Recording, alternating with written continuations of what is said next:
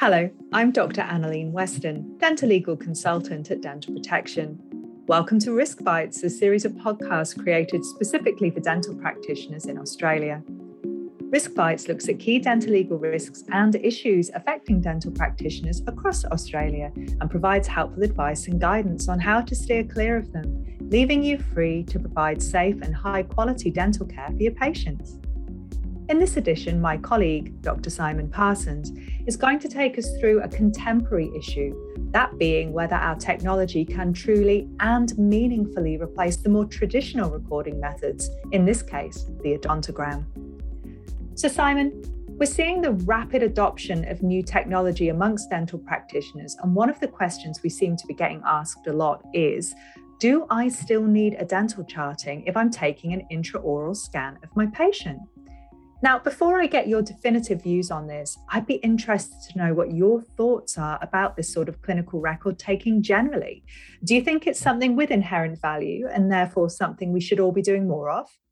I'm really glad to have the opportunity to talk about this subject, as it is one of my favourites at the moment. That's because I feel it really is an exciting time for all of us who work in dentistry. There's been a significant increase in the past 2 to 3 years in the uptake of intraoral scanners in dental practices, with projections of annual growth of around 20% per annum in the use of intraoral scanning. And many of the practitioners I speak to have decided to adopt this new technology in their everyday practice. There's certainly a glamorous and often helpful means of showing a patient features of their dentition, often in full colour. And this information can be really helpful in discussing issues that may, or may not, require some form of clinical intervention. And because intraoral scanners do not come cheaply, many dentists and their other surgery staff may use some form of imaging with their regular patients, not just for those requiring crown and bridge work or some aligner therapy.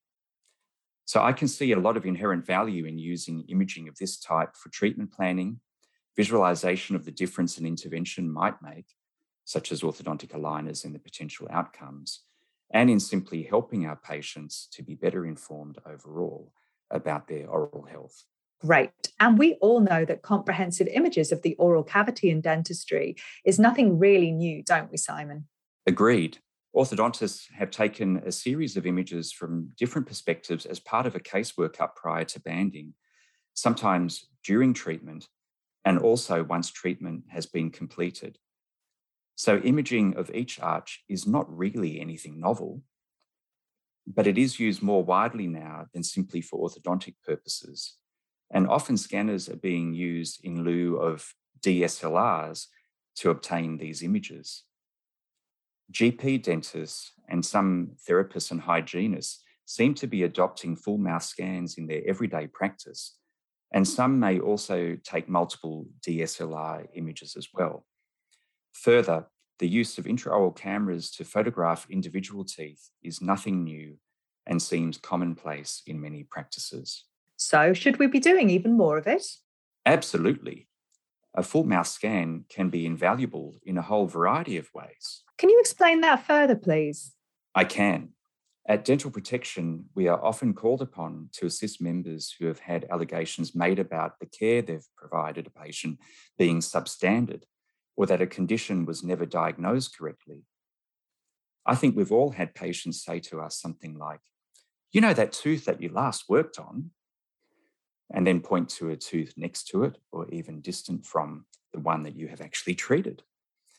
Having visual evidence of a patient's baseline clinical presentation in all its good and bad aspects can be so helpful when then trying to respond to these sorts of allegations. We have encountered allegations of severe gingivitis following veneer placement, for example, where it would have been helpful to have photos or images of the before and after periodontal condition to help understand whether a particular form of treatment has contributed to the condition that's been claimed. That's because it is so much harder for a patient to allege wrongdoing in the face of this sort of evidence. And it has, of course, been said you can never have too much information. Yes, and while I do suspect that this isn't strictly true, I do feel that full mouth photographs or scans have a genuine role in comprehensively documenting a patient's clinical status in a similar way to situations where clinicians may take an OPG to assess the hard tissues generally. Further, we all know that some of our patients respond better to written information, others prefer it verbally, and still others are visual people. Having comprehensive imaging helps us cater to those who have a preference for the visual, while also allowing us to use the images and narrate to them for the verbal patient types, or emailing screenshots with an explanation for those patients with a preference for the written form. And just as we have found new and exciting uses for our smartphones, way beyond making calls or reading messages, so too is the potential of intraoral scanning. One article I recently read coming out of Japan cites a possible use of intraoral scanning to assist in the identification of dementia patients who may have wandered off from care facilities. While I don't see it replacing fingerprint or retinal scanning anytime soon, especially in a denture wearer, it's certainly true that we have yet to explore the full potential of this technology, and that the 20 or more companies who are marketing these machines will find new and interesting applications for them beyond the obvious sometime soon. So does this mean that a dental charting or an odontogram is effectively redundant now? No, I see us being in a transition phase at the moment, a bit like when we moved from handwritten dental clinical notes to electronic ones. When I moved to electronic records, my staff pulled the record cards for each patient I was treating, and I referred to them in the first few years until the electronic record became the go-to on an everyday basis. While I can see there being some value for a conventional charting for new patients at your practice, how are you going to manage the monitoring for that patient over time? How will you easily know what treatment has been done, what was pre-existing, and, perhaps more importantly, what still needs to be done? Will you be able to do this quickly, efficiently, and accurately using comparative scans? In my view, these three issues constitute the most significant functions and benefits of conventional tooth charting. That's because, firstly, they tell us what is pre-existing. That's to say, they establish a baseline from which we can monitor changes over time. 2, they help us quickly see what needs to be done and allow us to print out a quote for that purpose to give to our patients. And 3rd, they allow us to note and record certain issues such as demineralization and shadowing that we may be monitoring or watching, but not necessarily doing anything invasive to for now. So in one sense then, an odontogram charting helps us capture the rationale for some of the treatment we do now, order later or later, while a scan won't do this unless it's somehow digitally annotated. A full mouth scan can certainly help you record in high definition the baseline conditions, and through comparison of successive scans, allow monitoring of lesions, soft tissue attachments, restoration integrity, tooth wear, and the like. But it can't on its own facilitate quotations and identification of these factors in a simple manner. I suspect it will soon, and there's definitely workarounds that can be explored, but there's still a role for a charting for the time being. Having said that, some of these situations seem to be able to be better monitored by an intraoral scan or DSLR photo series than by a simple charting.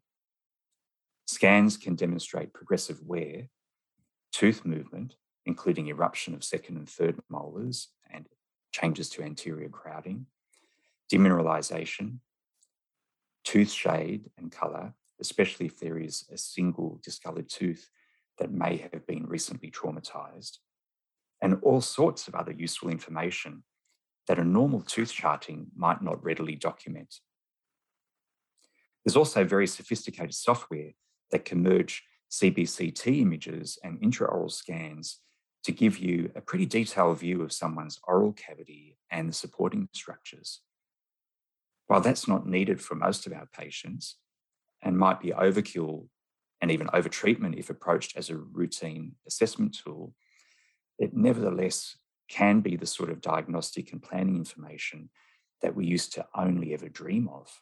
But we do need to consider the periodontal charting as well, don't we, Simon? Yes, this type of charting can be problematic. Most of the electronic ones I've used derive the missing teeth automatically from the main tooth charting. So there's something to be said for having a conventional charting in hand if you're doing any significant perio treatment. Otherwise, you will need to chart conventionally in one shape or form, or risk having your measurements recorded on the wrong teeth. There's emerging evidence too that a full periodontal charting is becoming expected for a comprehensive adult new patient examination. So this isn't something we can simply choose to ignore. So what this means then is that there's a role for both conventional charting and intraoral scanning or a full mouth photo series, rather than seeing one as displacing or perhaps replacing the other. Yes, having both sources of information updated periodically can prove to be very useful for monitoring of a patient's oral health and, on occasion, if defence of a claim or a complaint is required. Speaking of the defending of complaints and claims, what is the regulatory position on scans in lieu of a charting? The DBA retired their guidelines for dental records in 2020, and it is now considered that the Code of Ethics in Dentistry and a self-reflexive tool are sufficient guidance for practitioners. Having read both from front to back, it's clear to me that the board still have an expectation that dental chartings form the basis of a detailed clinical record. That's evidenced in the tool they provide, where they ask clinicians to reflect on whether they routinely record, identify, and manage the following clinical information: radiographs, scans, images, models, charts, including a record of your interpretation of those radiographic scan images, models, and charts, and other diagnostic data, such as dental charting of examination findings, soft tissue and temporomandibular joint examination findings, pulp sensibility tests, percussion tests, mobility tests, palpation tests, periodontal probing, and so on. This all suggests to me that they see scans, imaging, and charting all within a similar category, and that they all require interpretation wherever the information is not self-explanatory or unambiguous. Like any charting or any image, it can be open to interpretation more often than not. So our notes about our clinical findings and diagnoses are critical in sketching out the full picture of a patient's presenting condition. A scan alone, with no commentary or interpretation, is pretty much meaningless. I suppose what I'm really trying to say is this: it is tempting to see an intraoral scan as a potentially time-saving and less tedious means of recording a patient's dentition. And perhaps it can be, but it won't be any more useful to anyone unless it is carefully reviewed and analysed. That's the time-consuming part. Hopefully it means that if you review these images carefully and systematically, you'll glean a higher level of information than simply recording a conventional charting.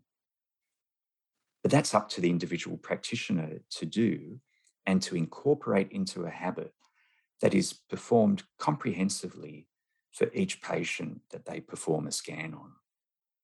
And I imagine in group practices where there may not be an intraoral scanner or DSLR in every surgery, that there will remain the need to remember to review one's scans and save them onto the server and try to compare them to previous ones while managing access to the equipment for other users at the practice. This isn't always easy, but hopefully there will be solutions to this in the near future that will allow faster rendering of scans and easier file transfers. Are there any real disadvantages to having full mouth intraoral scans or a photo series? Actually, there can be if you fail to diagnose something readily apparent in these records. I was recently consoling a member who failed to diagnose some radiographic dentinal caries on a patient's premolar a couple of years ago, and now that tooth is exhibiting pulpal symptoms. Having evidence that the caries was there 2 years ago and missed is pretty damning.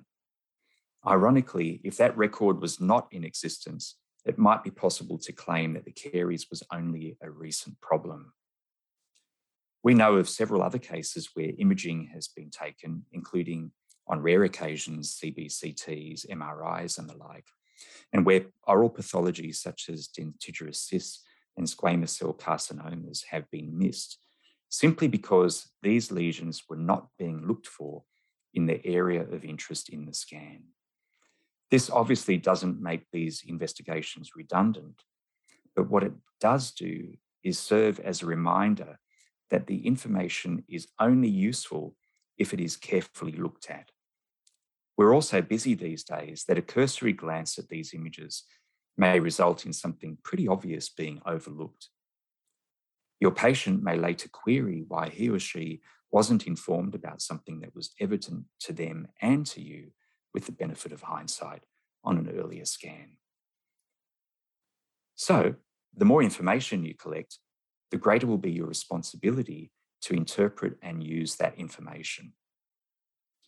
There's also an increased storage requirement of this data, and ideally it will be stored securely with other clinical information rather than on a DSLR memory card or a laptop that may be stolen, lost, or damaged. Overall, I suspect this means that we ought to eagerly adopt new and useful technologies such as these, but do so with a true commitment to high-quality dental practice, improving our care in the process, rather than viewing these machines as a means to simply save us time. So I'm sensing then that we can't dispense with the conventional chartings right now.